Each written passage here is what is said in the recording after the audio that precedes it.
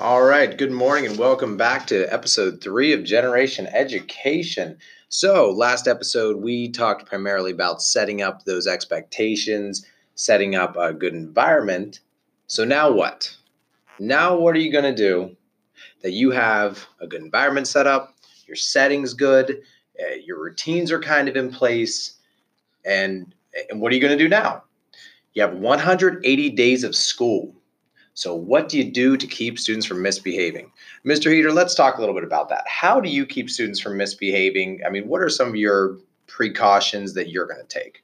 I would say one of the biggest things that I deal with is, especially teaching on a block schedule like we do here at the middle school and the high school, is chunking things in like 15, 20-minute increments.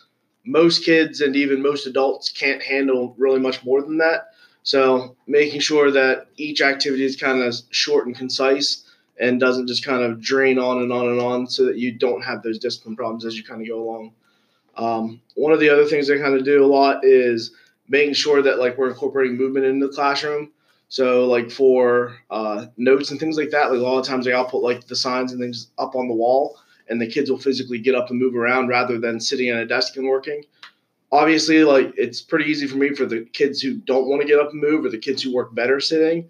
Like that's an easy alteration where like I have those kids move sitting at a desk working, but just kind of giving the students choice in how they want to kind of knock certain things out. So that's sort of a big thing, which kind of leads into my other part with this too, of providing multiple ways of learning in each class.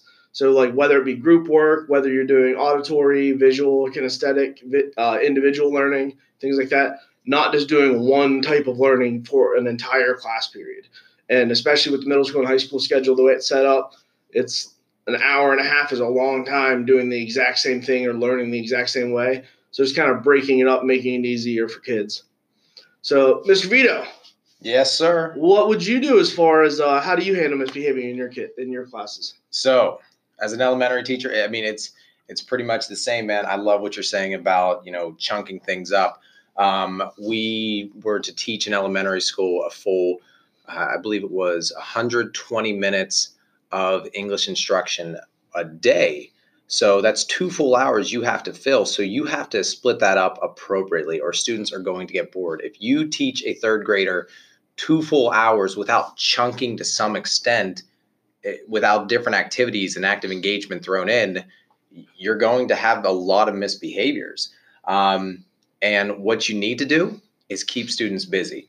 Anytime there is downtime within the classroom, students are going to find a way to misbehave. A busy classroom is a well-behaved classroom. Like I said, absolutely no downtime. Teach from bell to bell at the middle school. Teach in your schedule. Teach from your time limit to your time limit. So with students in the elementary school, with no downtime, I always had things called must and mays. With the must, these are things you have to do. You have to get your assignment done. You have to get that test done. With your mays, you can read a book. You should always have a book in your hand. You should always have a good fit book in your hand in elementary. I always had centers available for students, math centers, some form of a writing center. There was always things that you could be doing that were a little bit less pressure than, the test and those things that you absolutely must get done, but it was always constructive. And no, in elementary school, coloring is not a may. When I see students just coloring in a coloring book, drawing stick figures, whatever, yeah, I get it if you need a little bit of a de-stress, but that should not go on for more than 60 seconds. And, if I see something like coloring at the middle school level, it's going to be a big no for me, Mr. Heater. kind of one of the other things that I kind of do in my classroom too is like I get bored very quickly and very easily. So sort of my general rule of thumb is if I'm bored, the kids are definitely bored. Mm-hmm. And just kind of having those backup plans in place if something falls through or doesn't go the way you thought it was going to go. Or let's say maybe the kids were really on it today and got something knocked out way faster than you anticipated. That constant over planning again and again and again to make sure that you always do a backup plan in case that happens. Exactly. Over plan, front load your lessons. I love that. And I love what you're saying about if you're bored, they're bored. What about if you're fried, they're fried? It's Friday. They call it Friday for a reason. But I'm bummed. Yeah. So Friday. your kids are worn out from the week. You guys have been working your tails off. So what do you do? I mean, you can't just say, well, guys, we're going to have 30 minutes of free time at the end of today. That's not going to fly. So you have to have those things in your back pocket, like those books to read, like those kind of low stress centers where you're still being constructive with your time, but it's not high stress for you and it's not high stress for them. So you're just always being productive. And I think that kind of like ties in really well with like, if you think of like training muscles and things like that, like you shouldn't do like successive hard days in a row. So same thing whenever you're learning, like I wouldn't do a bunch of really hard days in a row because like that's going to be the quickest way to fry kids' brains. And another thing that kind of ties with that is like pay attention to your schedule. So like if it's getting up close to like winter break and things like that, like maybe you kind of pull off the gears a little bit, still have the kids doing stuff, but not something that's going to require 1,000% brain power that day. So it could just kind of things that are still kind of re-hitting things that you've learned, maybe some things that are going to incorporate a little more fun topics, things like that. But just making sure that you're kind of giving them sort of a little bit of leeway within the week and kind of paying attention to your schedule so that kids can stay on track and they don't get burned out like you do as well. I love it.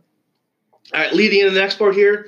So talked about some of the things that we do to prevent misbehavior, but let's say, the obvious is going to happen here. Mr. Vito, what do you do whenever misbehaviors do occur in your room? Are you telling me that students misbehave sometimes? Yeah, sometimes. A little bit, yeah. So first things first, let them know you mean business. You're here to learn. You're here to work. This is your job. This is their job. That is the absolute number one priority. Why are you here? Get work done, get your learning in. So you want to have that balance of this is work, but this is also a fun, safe place. My students always knew that, hey, Mr. Vito's a fun guy, but he doesn't play around. They knew I mean business. So when they did misbehave and they started to get that, very stern Mr. Vito talking to, they knew, oh, crud, I might lose recess today. I might be getting that consequence. But before I ever took away anything from my students, I always use that guiding hand, that guiding principle. I held guidance talks with them. I want to let them know between right and wrong. They're coming from such diverse backgrounds of such different types of home lives. Maybe they don't know what exactly is acceptable and what's unacceptable. How I speak to them and how other people speak to them, it might be very different, and how they speak to other people might be very different. So you have to let them know, hey, these are the school's rules. How you play at home, that's one thing, but this is our school's rules. Consequences are necessary. Simple, quick, recess detention, lunch detention, those things are absolutely necessary. But beyond that, give your consequence, let it go. Bad days happen, start fresh, and let them know that you're starting fresh the next day. Don't let consequences hang over their heads more than a day. So I think we'll come back to a couple things in here, but what do you do whenever you have some of those misbehaviors, Mr. Eater? I mean, you've kind of nailed sort of everything right on the head. Just kind of expectations. So just kind of hammering those home every time you have a little disruption or misbehavior in class, going through and pulling the kid aside. And sometimes that's like in the hallway. Sometimes it's over just on the side of the room somewhere. But just so that it's not a verbal altercation in front of everybody, because that's going to be the quickest way to make sure that it doesn't escalate even further than that. And then kind of going through and doing the reteaching. So this is what's expected. This is why we do it this way. Okay, what are some ways that we can handle this in the future? Like if it's something where the kid is just frustrated, like what are ways that we can manage that frustration? So just going through and like talking it out with the kid and hashing it out and trying to figure out ways to prevent this in the future and, again, hitting that expectation piece. And a large part of this, too, is going to be driven by those relationships that are formed earlier in the year. Like if you have a good relationship with a kid, like they're going to be able to open up and be able to tell you what set them off and maybe ways that you can kind of fix that in the future. If you're not building that relationship piece, like this is going to be another one of those little struggles because they're not going to want to talk to you, or maybe like there's something they're going to be holding back on you and you're just going to get kind of the blank stare look at you. Yeah. That resiliency, and it always comes back to relationships. You expect students to be able to bounce back almost like we as adults can bounce back, but they don't have those social skills yet. So you have to always be the adult in that situation to, bring them back on and have that relationship with them so they can open up to you. And I honestly think another great thing you said too was the making sure that every day is a new day. Like kids are pretty resilient creatures, and like just giving them the kind of wherewithal of like, I know we didn't have a great day today, but just tomorrow we're going to go ahead and start off on a fresh foot. We'll try it again, and making sure we're not holding all that baggage against them, because a lot of these kids are coming with a lot of baggage. Yeah.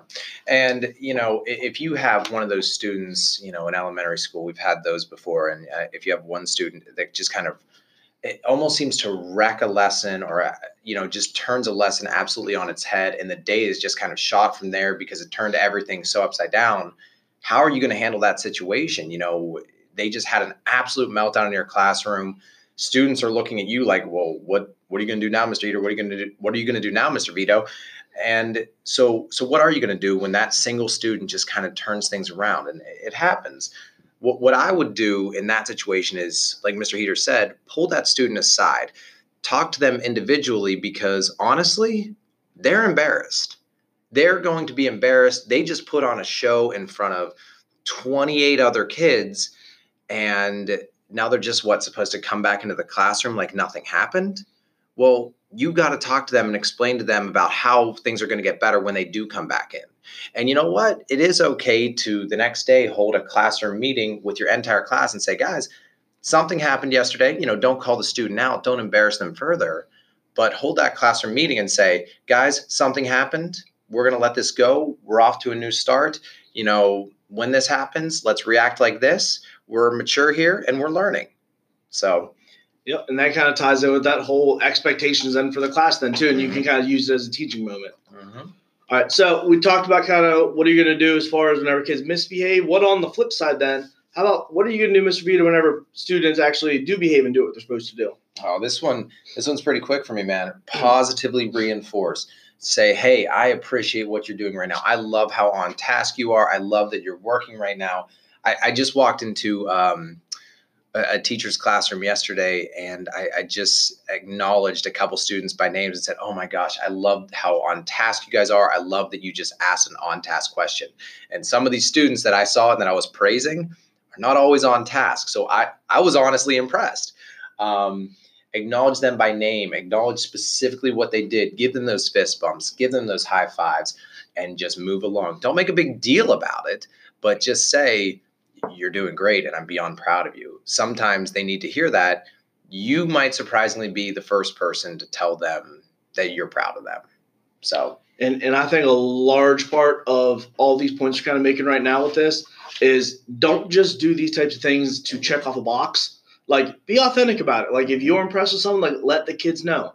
There are going to be some kids who would love for you to announce things in front of the class and let the whole class know what's going on. There are other ones where it's just slip them a little note on their desk and things like that. So just kind of knowing how the kids are and how they're going to react to things is going to help you with even this piece as well of making sure that kids continue to be on task and are doing what they're supposed to do based on, the relationships that you formed with them early in the year again. Yeah. And I think another thing just that'll build relationships, and I just have this as, I have a list of tools of things that I would love to use in the classroom. And, these are just things that have worked for me. And I know you do this fantastically, Mr. Heater, is you get involved with their sports. If that's just another relationship piece, go show them, hey, Mr. Vito's or Mr. Heater's coming to watch my basketball game. They're coming to watch my soccer game. Get involved with that. So you dive into their lives in a really authentic way. I love that authentic relationship, Mr. Heater. Yeah, just even last night, me and a couple teachers, we went over and we're watching the girls play volleyball over at Skyline. And, had just seen the girls 15 minutes ago because they were waiting for their bus in the gym, but saw them over there. And it's we haven't seen each other in a year almost by the excitement they saw of just seeing their teachers there and seeing, you being involved in their lives a little more. I love it. So I want to touch on a couple of, just elementary tools that I've had some success with and some things that I do as an administrator here at the middle school level. First of all, at the elementary level and at the middle school level, I love utilizing the acronym SLANT. And I actually had a visual poster of it. So SLANT stands for sit up, lean forward, ask questions, nod yes and no, and track the talker. This is an absolute must in my classroom. Sometimes you'll have to remind students, hey, is everybody slanting right now? And then you would see all the students start to sit up and lean forward and do that. And sometimes slanting, tracking the talker, that stuff takes some practice. You want students to be tracking you as you're moving throughout the room, because good teachers, good teaching is moving throughout the room, using your entire environment to your advantage, letting students know that, hey, you're there. You're not just going to be sitting up at your desk or standing at the front of the room teaching. Another thing that, like I said, I had the advantage of using at the elementary school is a color chart. It's pretty similar to Class Dojo, and I know a lot of elementary schools utilize that. It's really the same thing. It just kind of reinforces the positive and negative consequences. I think all teachers at every level should be using some form of an attention getter. Have some iMessages and some mini lessons. And something that I love doing here is, if I'm doing a guidance talk with a student, sometimes I can see them like check out and I'm talking directly to them. So I always finish with a question, what did you hear me say? And sometimes they surprise me and they're like, oh yeah, you just said this. And I said, okay, great. But sometimes I'll say, what did you hear me say? And they're like, oh, I wasn't listening. I'm like, well, okay, let's listen and let's reiterate this whole guidance talk that I'm trying to get at. And kind of going along with that point right there, like one of the things that we do a lot in our room, especially like for labs, is, you go through all the directions and you go through the demonstration, and then, half the kids were zoned out or not paying attention or lost interest halfway through. So a lot of times we'll do like a turn and talk, or like have your partner describe something for you and things like that. So like just going through and like reiterating the main points of it, or having someone else go through and like describe the directions for you as well, just so that we are hearing them a second time as well, because, sometimes Mr. Heater gets a little boring to listen to. and don't get mad at your kids. Don't get upset whenever, you have to reiterate something. It happens. Mr. Heater, have you ever zoned out before? Never. Once or yeah, exactly. So, don't get upset with your kids for being human. They're just little humans, and it's our job to get them taught and get them moving in the right direction. So, yeah, one of the other things I like using in my room is we do a lot of stations. So just getting the kids up and moving and like breaking up and using different learning methods for each station. So like having an auditory one and a kinesthetic one and things like that, so that you're breaking up and like kids can have their little minute or two of, learning the way that they want to. So maybe they're going to do some other ways that they don't like as much, but, they still get that one learning method that they do enjoy doing. Love it. All right. So I think we touched on some really fantastic things here for some classroom management. And I feel like we could talk about this for another 18 to 20 minutes, but I think we're going to wrap this one up here today. Hopefully this is helpful for everyone, and we'll talk to you next time. All right. See you later.